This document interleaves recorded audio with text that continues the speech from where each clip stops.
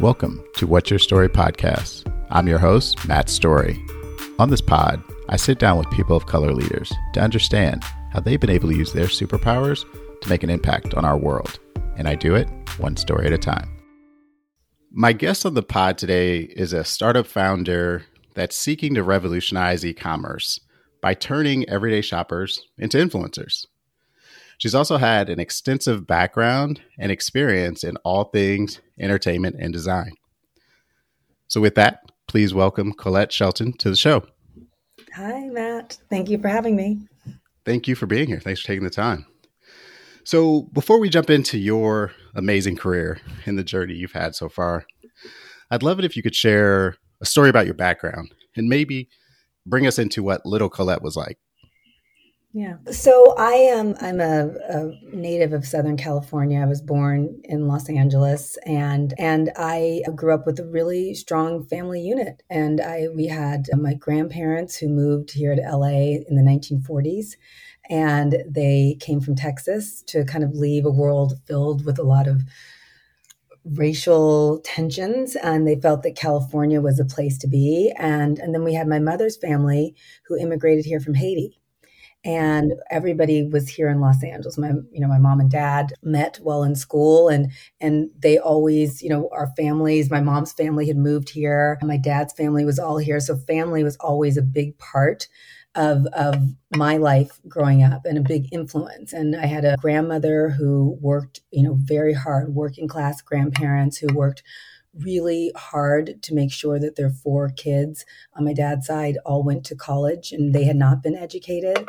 And so education was always really important. And then on my mother's side, coming from Haiti, it was, she became a college professor and she was a PhD. So education was always extremely important. So I think the young me was, I think, highly influenced by a very tight-knit family, large and tight-knit family, extended family. And then also definitely younger sister syndrome. I have an older sister who I love very much, who is my best friend. But I was also, the one that was always a little more mischievous, the one that was a little more that kind of expected everybody to do everything for me, very much the youngest child syndrome. But I think that people would probably describe me at that time as smart, kind of talkative, fun loving. And I think that there's always been an element of a little bit of, if you want to call it ambition, that even starting when I was young, whether I was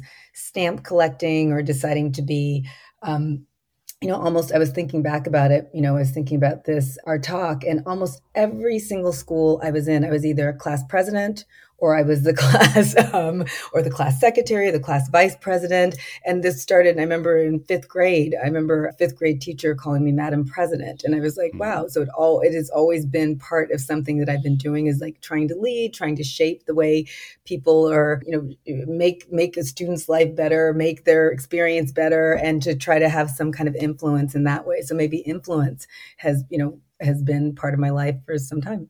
Wow. So with all of that as foundation into who you were, did you have an idea of like, this is what I want to be when I grow up? Was it president? Was it executive? Like, did you have an idea of what that eventual career might look like as a little girl?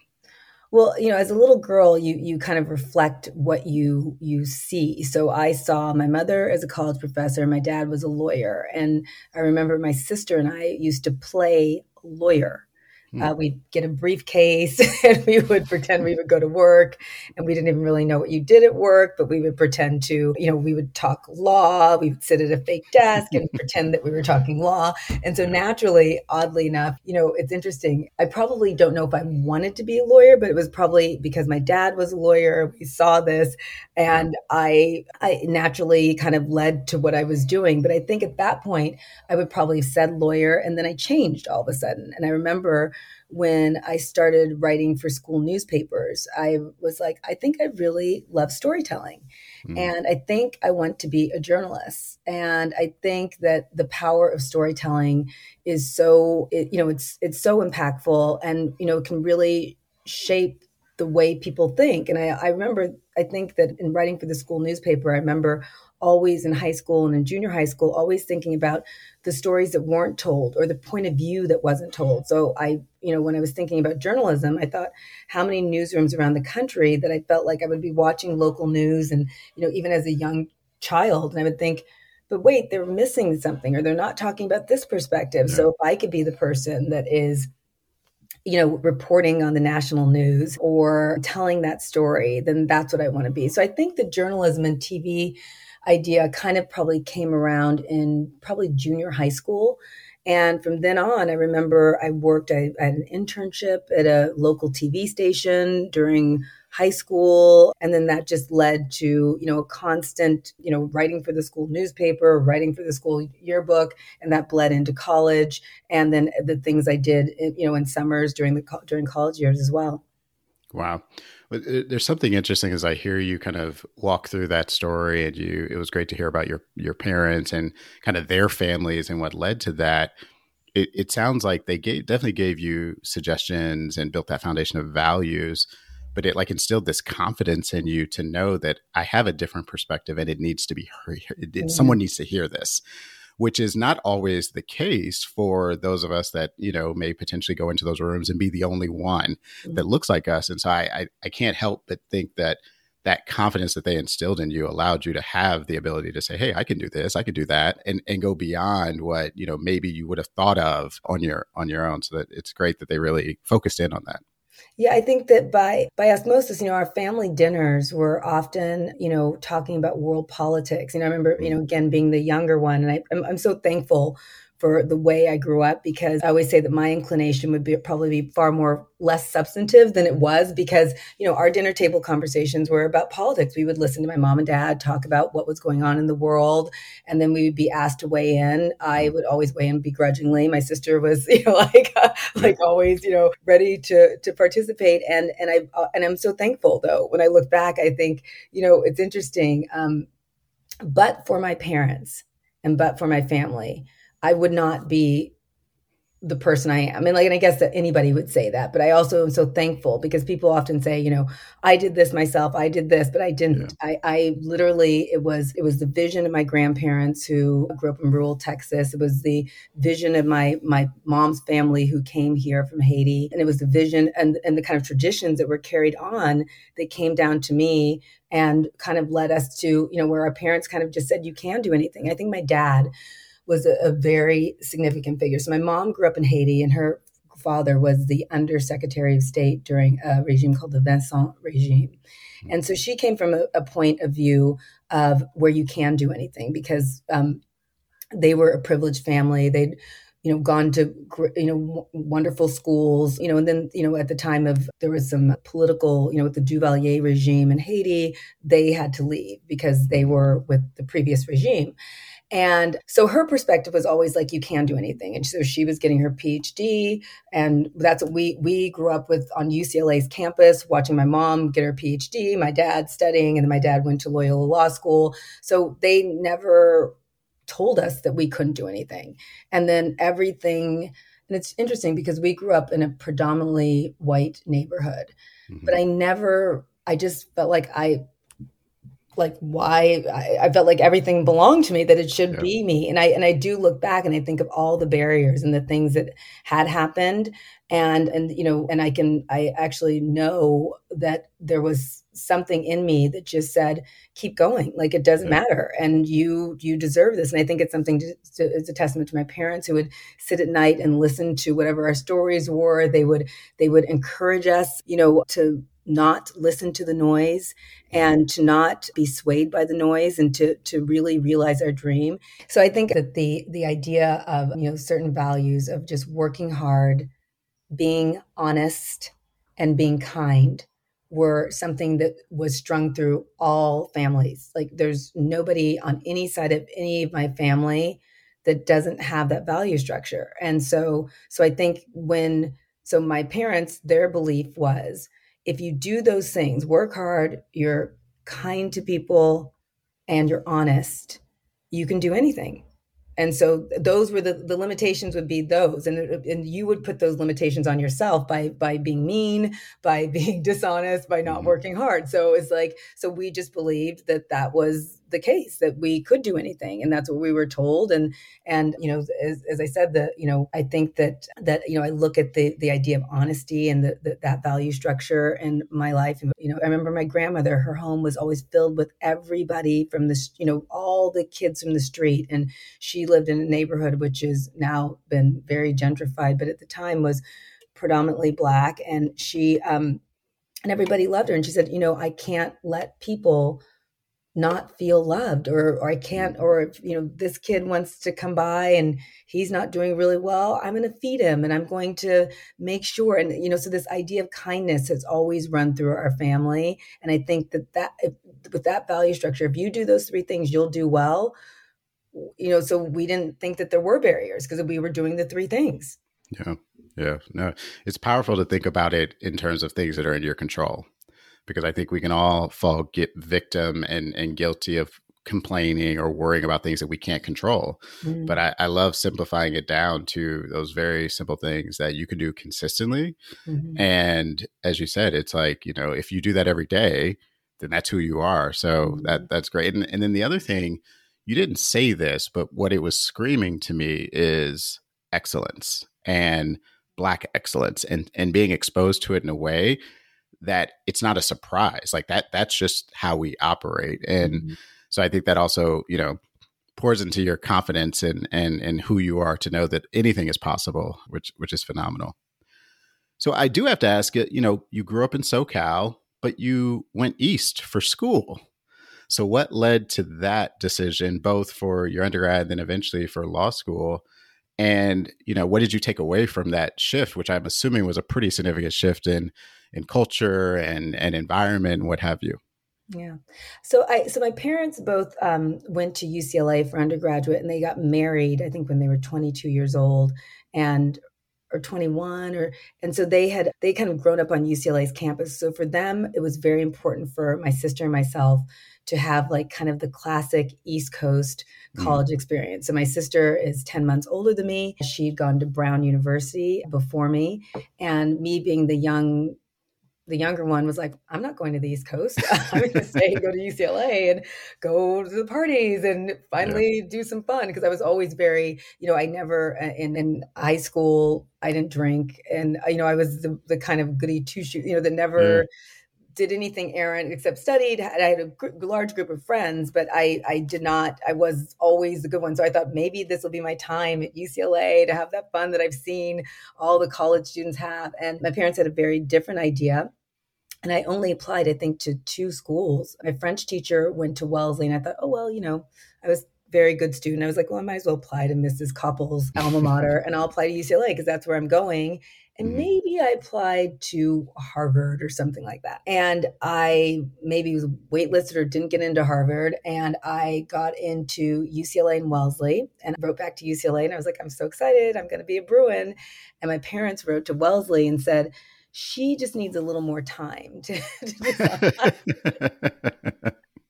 And then ultimately I think about it, so funny. I was, very short-sighted because at the time I remember just, always like at that last year, my mom and dad were like, oh, I felt like I was on restriction a lot. And finally I called my sister. I said, what is going on? And she said, they want you to go to Wellesley. And I think just short term, I was like, I don't even really know what Wellesley is. I just applied because Mrs. Koppel, I'll just go. And so I ended up at Wellesley, which was actually a real culture shock, I must say. Mm-hmm.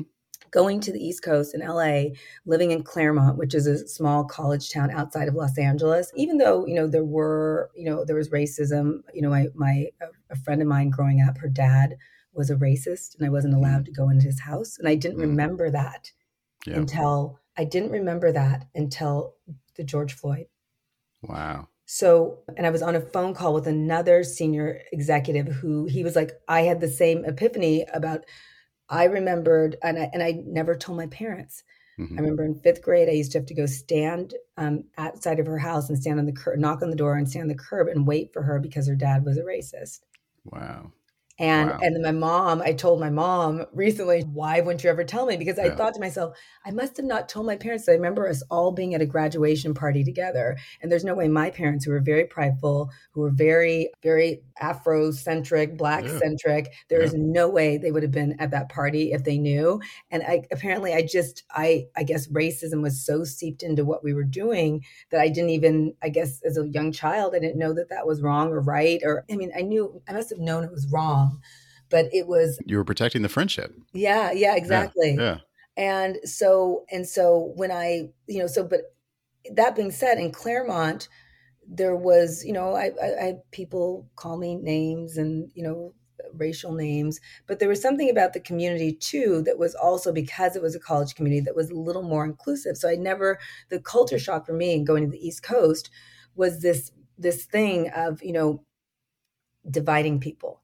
Mm. So I remember getting to college. I remember somebody said, she's a Jap. And I called my mom. I said, they're calling a Japanese person a Jap. And so I wanted to stand in, but then everybody kind of looked at me. I said something. She said, they were saying Jewish American princess, and you should still stand up and say something. Mm. So, because my parents were also very, very principled. Yeah. So they always taught us to stand up and fight Yep. for people and Yep. say something when something is wrong. So it was like things like that. And I was like, oh, but I thought I've heard the non-Jewish people, like, what does Jewish American princess mean? Like, I've heard all people talking about I was like, this is a stereotype. Yeah. So for me, the first year was shocking, Mm. frankly. And I Yeah. think the East Coast, it was Boston. I felt the most amount. So the reason why I told you the stories of before, the most amount of racism I felt was in Boston, in Boston. Mm-hmm. Mm-hmm. And so it was a huge culture shock. I adjusted, and from Wellesley, I wrote for the paper again. I was in student government again, class vice president, and also sat on the board at Wellesley. I became a student board member to kind of fight for, at that point they were talking about, and this is aging myself, but divestment in South Africa. And so I sat on the board so I could vote in favor of us divesting our funds from South Africa. Yep. And so, Wellesley was a huge shock. And also it was an all women's college, and it's the complete antithesis of the UCLA that I wanted to go to. But it still did open my mind. It was a new experience. It was something new. The people I met were, it was a totally different world. I think there was an amount of exposure that I got there that I wouldn't have had. So I understand why my parents really thought it was important for us to have that experience. It was nice. My sister was down the road at Brown, so we would see each other quite often. But it was a huge culture shock, and it was a huge change. And it's like, and even though I might feel like there is a side of me that does have a little bit of shyness. So a lot of it was like all of these new experiences. And it was really, I thought by my junior year that I was going to be transferring out. I ended up staying, but it was a huge culture shock. Yeah.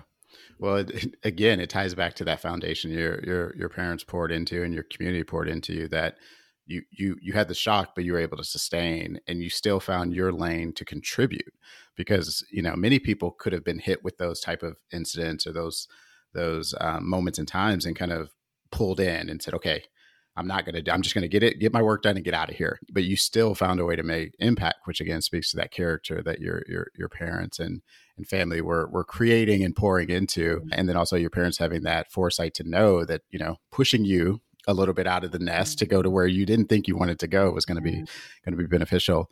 So you mentioned playing law as a child.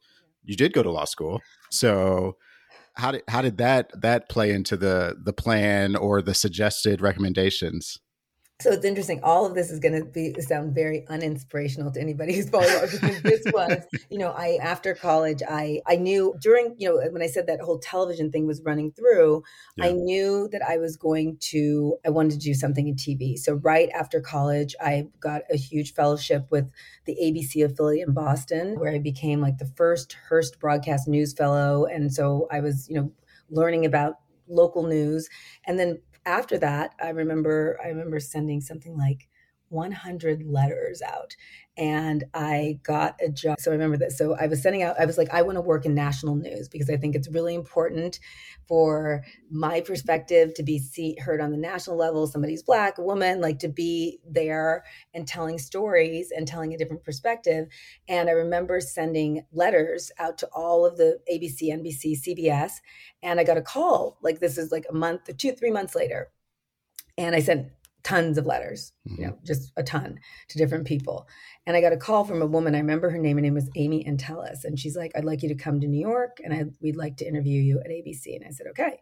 So I got there and she was in her office and she had a stack of letters this high. And I said, and this is again, old days.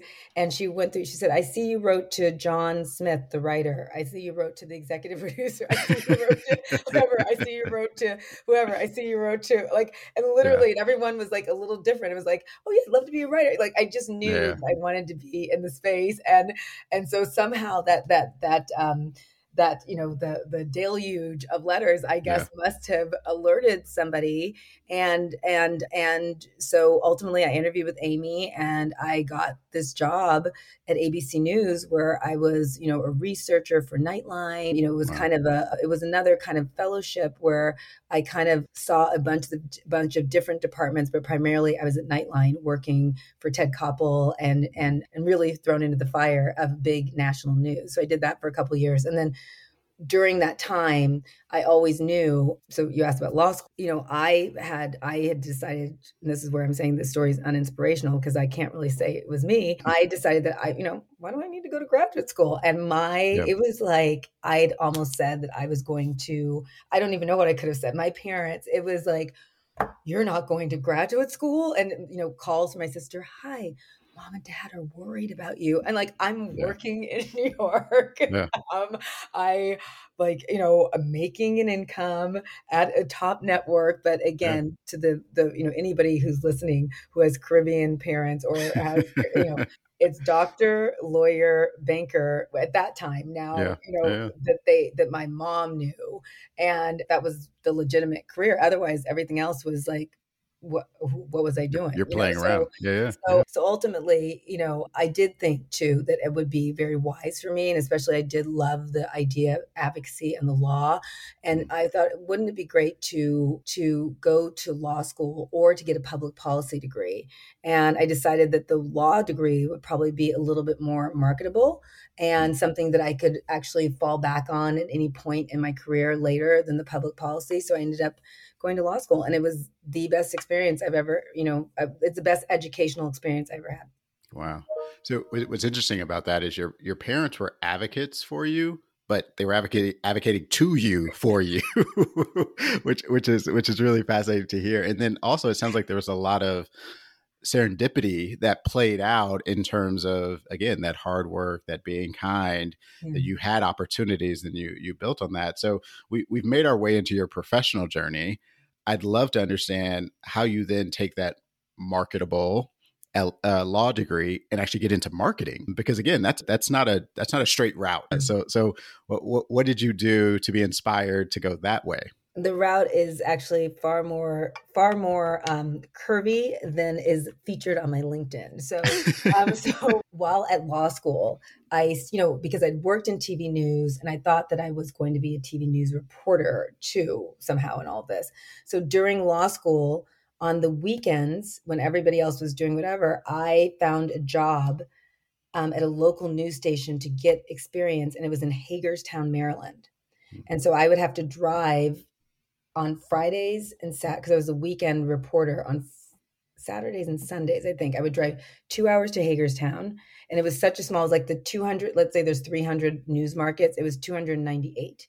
And so I would get there, they would say, go out, take this camera. And I would have to take a camera and I would be covering, the cat in the tree, the local motorcycle rally, right? A little frightening, the Civil War reenactments. Oh, wow. Right. And I did that for, I think that was pretty much all of my third year in law school. So TV, I'd never given up TV in the summers. One summer I did a summer associateship at a law firm at which I got an offer afterwards. But prior to that, I was doing, still staying in touch with TV. I had been at ABC News and I'd worked on local news, national news from the LA Bureau. So the ABC News would often call me to do freelance work and just pick up and do interviews or go things. So I was still doing news on the side. So TV was always part of what I was doing. Now, where the shift came was right after law school, I did spend one summer at a law firm in New York, and they offered me a job because I did a pretty good job. And after law school, I took the bar, passed it. And the goal is, the penultimate goal is you go work at a corporate law firm. And this was in New York City. I, on the side, started sending out resume tapes to news stations all across the country. So I remember these stacks of resume tapes and letters and packages going out. Wow. And I remember this is funny. I was in DC and I was just finished with the bar. And I remember having a credit card at my dad's. I remember being like, I need to find a job, and I don't want to go to the law firm yet. I want to try this news thing. So I fanned out, and finally there was one person in Las Vegas. I'd never been to Las Vegas, who said, we could use a weekend reporter. And if you could get out here, maybe I would consider you. And I was like, I've never been to Las Vegas. And so I remember putting on my dad's credit card a $200 flight to Las Vegas. I got to Las Vegas, spent the day there. The guy wouldn't answer the phone. I called all day long. At the end of the day, finally, my flight was going to leave at 7 because I wasn't going to stay in Las Vegas. I'd never been there. I was, and at the end of the day, the news director, at 5:00 in the afternoon, I think my flight was like at 7:30. He finally saw me. And we finally took the meeting, and he said, I'm going to offer you a position. At the time, it was a lot. What the law firm was offering is a 6-figure salary. I said, I'm going to offer you a position. It's $18,000 a year, or it might have been 16,000. Wow. And I said, yes.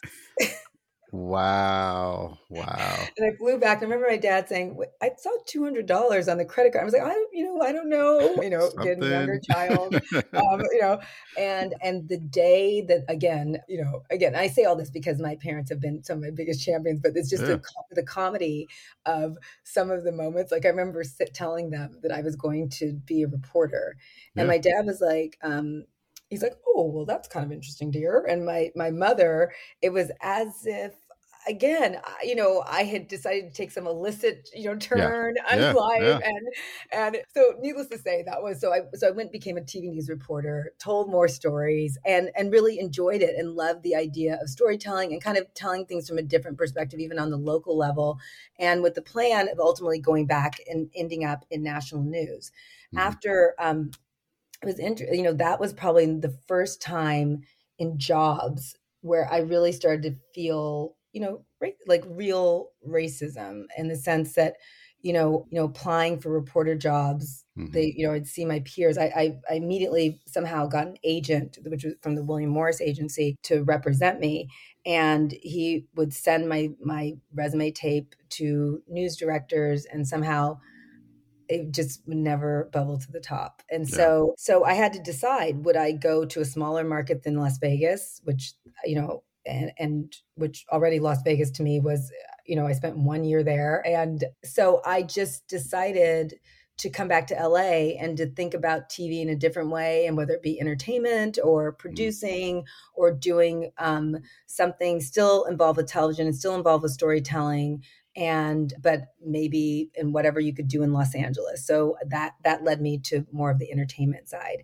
And after entertainment, while I became a producer, and then I became a creative executive. And that's a person who people are pitching shows to, and you're making decisions. And I really loved that, because I really felt like some of the storytelling on, entertainment television was very biased, or we weren't representing.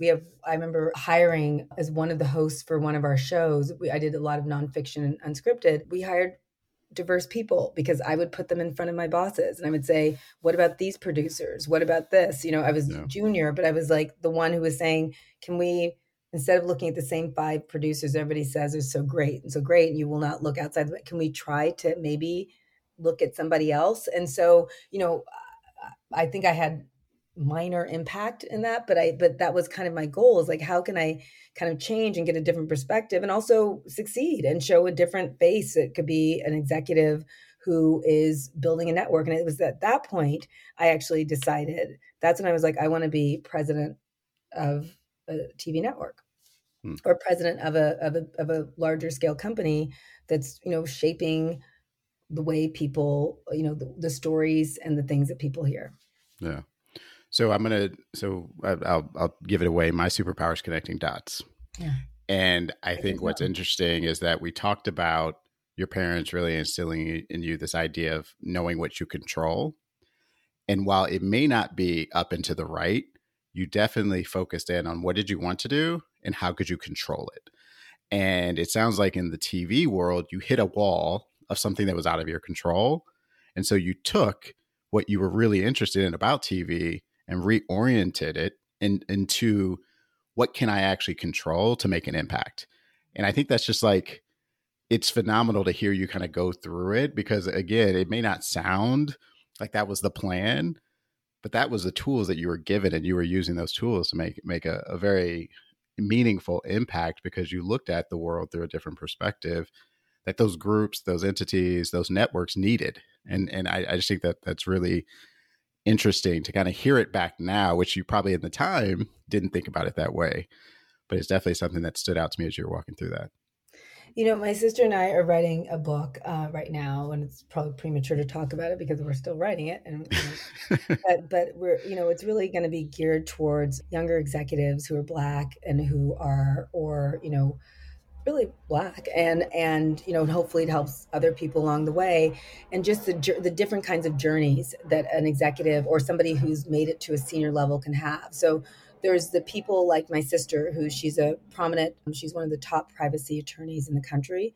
She's part of 0.5% or 0.8% of Black women female partners at corporate law firms, and her journey has been sticking it out and just working so hard and having to be entrepreneurial, when other people are getting clients just handed to them, like her having to create her own space, and her own space is now privacy, and she's just blossoming. And for me, it was interesting when you just talked about this hitting the wall. We talked about this, and and one of the chapters in the book is like, I think that every time you're going to hear about this shift in my career, I did this move. It kind of went like this. So she did this path, and it's hugely successful. Mine was always like, it was moving out of harm's way, actually, really a little bit. And I look back and I think, gosh, if I hadn't taken this path, I wouldn't be where I am today, which is exactly where I'm supposed to be. So it's kind of interesting.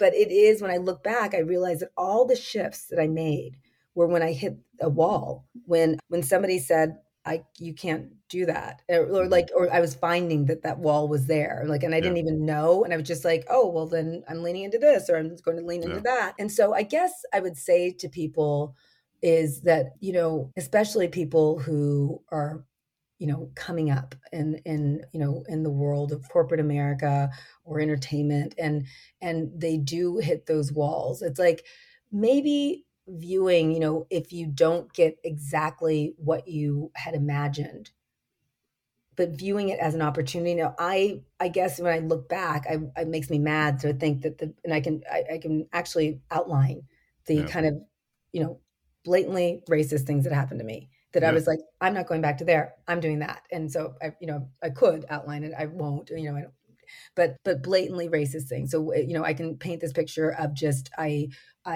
worked really hard. I did work really hard. I was the one that was pulling overnighters and overperforming. I have in all of the positions I was in, and still there were a lot of barriers.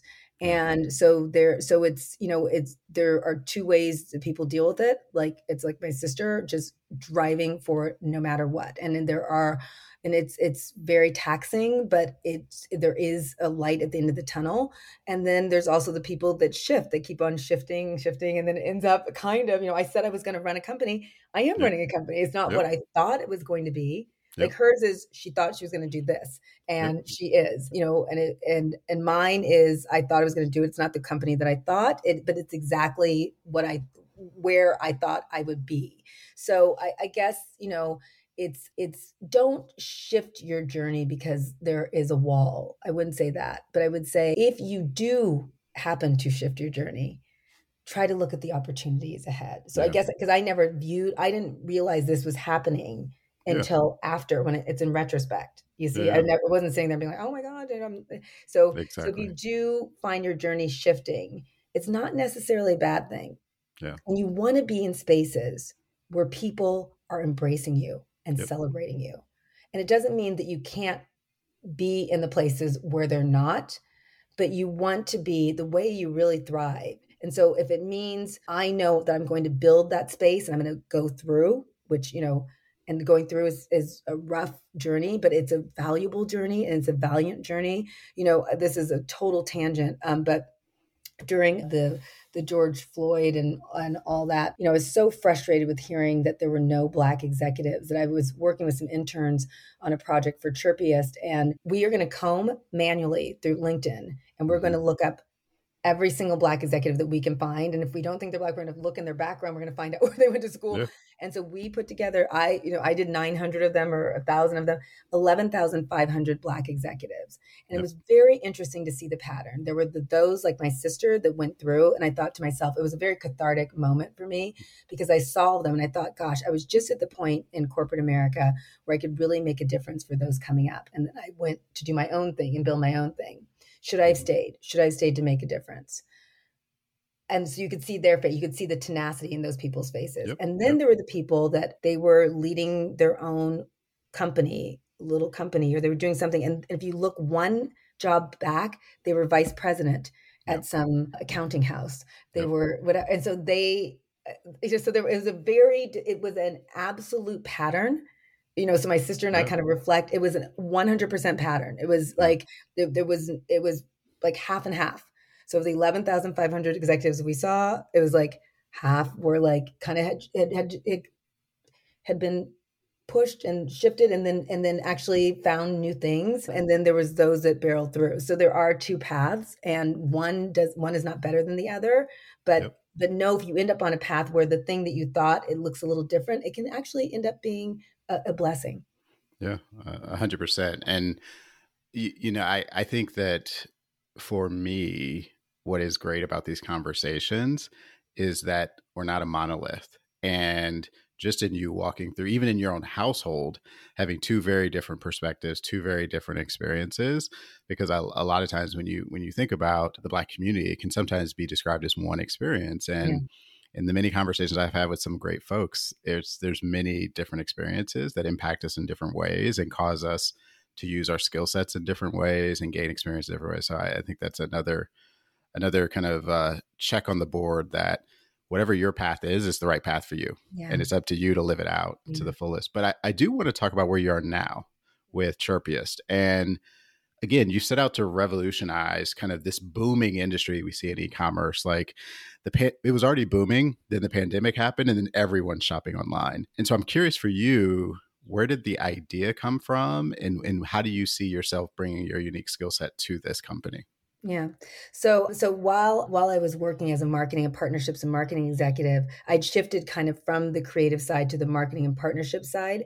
And I guess I didn't know this, but in retrospect, I guess I needed a creative outlet because I'd always been slightly creative with the writing and I was loving what I was doing and doing these large scale partnerships with Fortune 50 companies, in our shows like Empire and American Idol and creating these big scale deals and partnerships. And it was really very rewarding. But I guess there was something about writing and the creativity. So one day I always was starting things in college. I started a side newspaper, like a comedy newspaper. So we were always starting things. And I was, one day I was talking to a friend and I said, I have an idea of something we should do together. And she said, why don't you start a blog? And I was like, I don't even know what a blog is. And this is back in 2008. And then she Yeah. kind of hung up the phone. She's like, I've got a meeting, got to go. Boom. So I Yeah. Googled it and it was a blog is like writing story. And I was like, I could do this. Yeah. And at that time I was remodeling some areas in this little cottage in the Hollywood Hills that I owned. And I was finding I was getting a lot of satisfaction out of that. So I started writing this blog called Coco Cozy, which became a Forbes magazine ranked blog. It led to big partnerships, like product partnerships with Mm-hmm. Tommy Hilfiger and other brands. And I ended up in my own collection of textiles and rugs and all this while working at my job. And we had offices for Coco Cozy, and I would drive at 7 o'clock in the morning, drive down the hill, go to my offices, write checks. There's 2 or 3 people working there, then go to my job all day long. Wow. And at the end of the day, come back, whatever. And so, but during that, I was an influencer. And I did notice, again, I'll try to make this quick, but I did notice that, first of all, 2 things. One is many of my peers who all started blogs in 2008, they were able to monetize a lot sooner than I was. And that's interesting. Nobody's asking me to do that, but whatever, I'm just, happy-go-lucky going Yeah. on.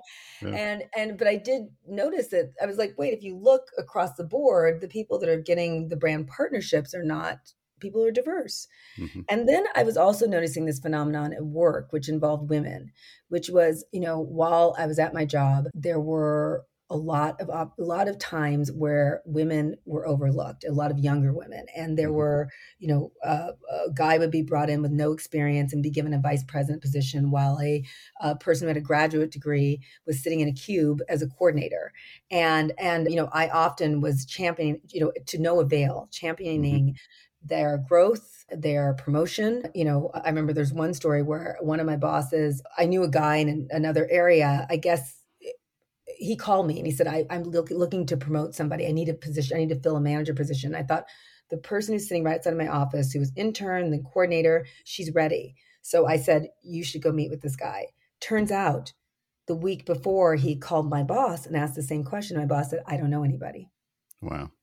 So I was always the one that was championing and trying to whatever. But what I did notice, a lot of these women, young women, they were oftentimes kind of tamped down at work. And I felt like the time that I saw them light up and they felt like they had value is when they were exchanging ideas, standing out in front of my office. Oh, did you know you should go here? I just went here with my boyfriend. You could go get this for your mom or do this. Mm-hmm. And I thought, do they know that this exchange has value? Bloggers are getting value, like they're exchanging, people are converting. And so they're chirping their ideas. And I was like, and so the idea was, there's always that chirpy person. We spelled it with a Y. We spelled it, incorrectly because we liked the way it looked. There's Yes. always that chirpy person who is in a group, who is singing the praises of others, who's sharing ideas, who's sharing items and product. And shouldn't that person know that they have value? Because that's the only time I saw these young ladies feel like they had value, when they were talking to each other and sharing ideas. And I thought, if I can combine what I've done as a blogger and what I know is possible as a blogger with the regular everyday consumer, and give them some of the tools and give them some of the, and easier to use and new and innovative tools that I have had some exposure to, what would that look like as a business model? And so hence, Chirpies was born. I started on Coco Cozy. We just started with a section that had, every month I would kind of rotate 100 people. I actually didn't know what I was going to do with it. I was just like, I know there's all these people that are micro creating, or they're not even creators. They're just people with a great eye. I just want to celebrate them, and they're putting their point of view out on Instagram. They have 400 followers, and for some reason they're posting every day, but it's because they're posting every day. It's because they feel like they found some control over having a voice. Yeah. And even if they have 200 followers or 100. And so I wanted to celebrate them. And so hence Chirpies was born. And so then I went on the journey of, I quit my job, and then I went on the journey of building. And it's been an amazing, one of the most gratifying experiences of my life. That's great. And what I love about it, and when you were sharing in our pre-conversation, is you're providing equitable access to a group of people that are being left out. Yeah. And as this industry booms and as brands, make a lot of money off of it, there are people that are the word of mouth that are building these brands up that don't participate in that boom. And your platform is doing that and doing it in an equitable way. Because I think a lot of times when you think about influencers, it's the biggest ones, and it's the ones that have built the biggest, following, if you will. And the fact and that by you're opening nature, up. that actually ends up excluding a lot of people of color. Exactly. So I know we're running low on time, so I'm gonna try to do some quick hitters for you. Get to know you a little bit better. What would you say is your superpower? Endurance. That is obvious based on the journey you've listed out and also the journey you've kicked off, going into being a founder. Okay, what would you say, if you have had, has been a mama we made it? It'd be something that was associated with either launching Chirpiest or Cocoa Cozy. So those two things that I built from the ground up. And I think, there've been some big highs with Cocoa Cozy, especially on the journey and, between license deals. But I think that it's the moment that I think that Chirpiest launched was a big deal. And I remember showing my mother the back end and being like, Yeah. we did it. And this is something that first of all, it's useful. Yeah. It's scalable. And it is something that, it's like a puzzle that I solved. And I feel like it was my achievement. And so Yeah. I really feel like, I worked very hard. I probably sacrificed a lot of things in personal life and other things through work. And this was a moment where I felt like it was like, oh, that hard work has paid off. Like all of the things I've learned, all of the endurance and all that. So all of the things, you talked about superpowers, and I told you that my sister and we have a chapter about superpowers in our book, because all the things that you do along the way, a lot of them are hard, and a lot of them some of them can even be hurtful. Yeah. But if you can take that and take whatever hurt or whatever, or hardship, and turn it into one of your superpowers. Because if you've had those experiences that nobody else has had, then that you have a point of view that is so unique that you can bring to the table. So I think that, launching Chirpiest, or building Chirpiest, because we're still in the process of launching and really, bringing it to market, full market, has been the most gratifying, at least the most gratifying professional achievement that I've ever had. That's great. So we're going to have a little bit more fun with these questions. When they turned your life story into a movie, who would you want to play you on the big screen? Oh, this is interesting. It's so funny. Who would I want to play me? Gosh, Lee. I'm trying to think of who I really admire, and I think that has the kind of like guts, and who's made me cry, who's made me think, or can I have somebody who would write Sure. me instead? Sure. So I would have Shonda Rhimes write. Can we make me a TV show, TV series? There you go. More longevity. Related, what song would play in the trailer? It's gonna sound super cheesy, but I would say This Girl's on Fire. Like that would play. Yeah, that's a good one. It's kind of, cliche. That's a good one. So you're writing a book, you are building a company, but if you could sit with three people and learn from their lived experience and be able to take something out of what they've been able to accomplish and what they've learned, who would be your three people? They could be with us or they could have passed. Yeah. So my dad passed away when I was about 30. My mom and dad were happily married or 32, maybe I was, for however many, 33, 34 years. And so I would want to sit down with my dad because, I was just so busy being the sneaky younger person. I would want to sit down and hear his point of view and understand, really understand what gave him the strength to want to build a family like he did. The second person, and my mother, we're all super close, so I just feel like she'd just be sitting in the background, listening to the conversation. And then I would I probably would want, again, it'd probably be my family. It would be my grandmother. Again, I spent a lot of time talking to my grandmother over the years and always listening to her storytelling, that whole tradition of like oral tradition. And I just want to talk to her more and just hear more about, because she had tenacity and strength in a different way. Like she was cooking and baking and inviting people in, but there was a certain fortitude of what she was doing. And I would like to hear more about what made that. And then present day, I think I would choose, this is going to sound totally weird. I would choose Nancy Pelosi. I think she's totally like there's something about her that is extremely fierce. And I would like to sit down with her for a minute and just kind of pick her brain and see how she's thinking. That's a good one. That was a wild card. I didn't see that one coming. Yeah, the other two, I was like, yeah, that makes sense. That one, I was like, oh, okay. That lets me know a little bit of how you're wired. Is there anything I didn't ask that you want to share, or anything you want to add? I think you were saying that you're hoping with this podcast to kind of help people that are coming along, that are maybe, growing their careers. And I think I just want to say, hang in there to them, and know that, especially if it's a person of color, that you are actually trailblazing. Hmm. When you go into these environments and you are one of a few or one, you're a trailblazer. So if you thought of yourself, so and all the things that are going to come at you, whether they're bad or good, and a lot of them are going to be questionable. And if you thought of those things like, I am a trailblazer, I'm Yeah. Sojourner, I'm Harriet, Yeah. I'm trailblazing, and they are. And so every day when you get kind of pushed down or you get lifted up, it's like lifting your shoulders back and knowing that you're doing something differently, and Yeah. you are blazing a trail, and you are actually creating a space for people behind you. And it doesn't mean that every single day you have to be worried about the people behind you. Just by nature of what you're doing, you're trailblazing. Yeah, I think on twofold that's powerful because one, it gives you the understanding to know that there's going to be hard times, and any trailblazer is going to face hard obstacles, hurdles, whatever you want to call it, walls, as we talked about earlier. But the second thing, it ties into something someone shared with me early when I started doing the podcast, and they described it as, we are the future ancestors.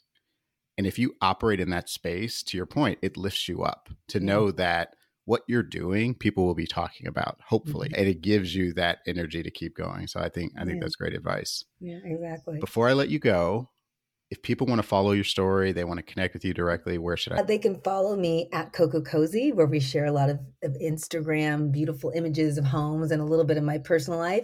And you can follow us at Chirpiest Official on Instagram. And then anybody who's listening, whether you're, somebody who's coming up in the business or somebody who's also just a business person, on LinkedIn, I'm always on there, and I'm happy to communicate and chat, and always happy to have a conversation and be helpful if I can. That's great. That's great. And you described yourself early on as a storyteller. I would say you delivered that in spades. You had so many great stories to share and to learn from. And I just thank you for sharing with us. Thank you so much for having me. This is a real pleasure and an honor. That was a fun conversation with Colette. And she just did a really good job of sharing those small stories and those moments, and not only what she was experiencing, but how she felt in a lot of them. And I think that's what's really important about storytelling is you really have to bring someone into understanding what it was like to be in that position, and leveraging the ability to feel that is just something that not everybody can do. So I appreciate her for sharing that gift with us. But the three things that I'll take away from our conversation are one is she really didn't ever let barriers outside of herself stop her. And, she talked a lot about those values of, being nice to people, being honest, and working hard that were instilled in her with her family. But what I loved about those is that you actually control that. And when you focus on the things you can control, it does allow you to go on to do the things that ultimately you want to do. And I think we can sometimes, unfortunately, get caught up in the things that are out of our control, or sometimes talk about those things that are maybe preventing us. And if we give those our energy and our time, it prevents us from coming up with creative solutions or pivoting and shifting how we go about reaching the goals and objectives we're striving to reach. The second thing that's related is that she always bet on herself. I mean, she talked about sending out hundreds of letters. She talked about sending out hundreds of resume tapes and ultimately breaking through and getting opportunities to show what she was capable of, just by knowing that, yes, she could have taken a probably more traditional and probably an easier route to some degrees in many instances, but she knew what she wanted to do. She knew what she wanted to make an impact, whether it be in TV or as she's now gone on to be a founder. And I think that's just something that we sometimes don't give ourselves the credit to bet on ourselves. And so that's definitely one of the things I'll take away. And then lastly, where she ended the conversation of just really letting you know that no matter where you are, just to hang in there. And especially if you're doing something that no one has done before, whether you're in a corporate, you're an entrepreneur or other, or some everywhere in between capacity, just recognizing that you are blazing a trail that when you're finished, it's going to be easier for someone to come after you, which is great to know that, but also to give yourself the grace to just know it's not easy and to hang in there. And so, those three things are all connected, I believe. And, focusing in on what you can control, betting on yourself, and then just giving yourself the grace to be a trailblazer, which I think are just important things for all of us to take away. Until next time, I encourage you, as always, to continue to share your story. It's so important, not only for you, but for others to hear your story. And if you have any feedback or any comments about any of the podcasts, feel free to reach out to me. You can reach me at all of the social channels at Matt E. Story, or you can go to my website, www.mattestory.com.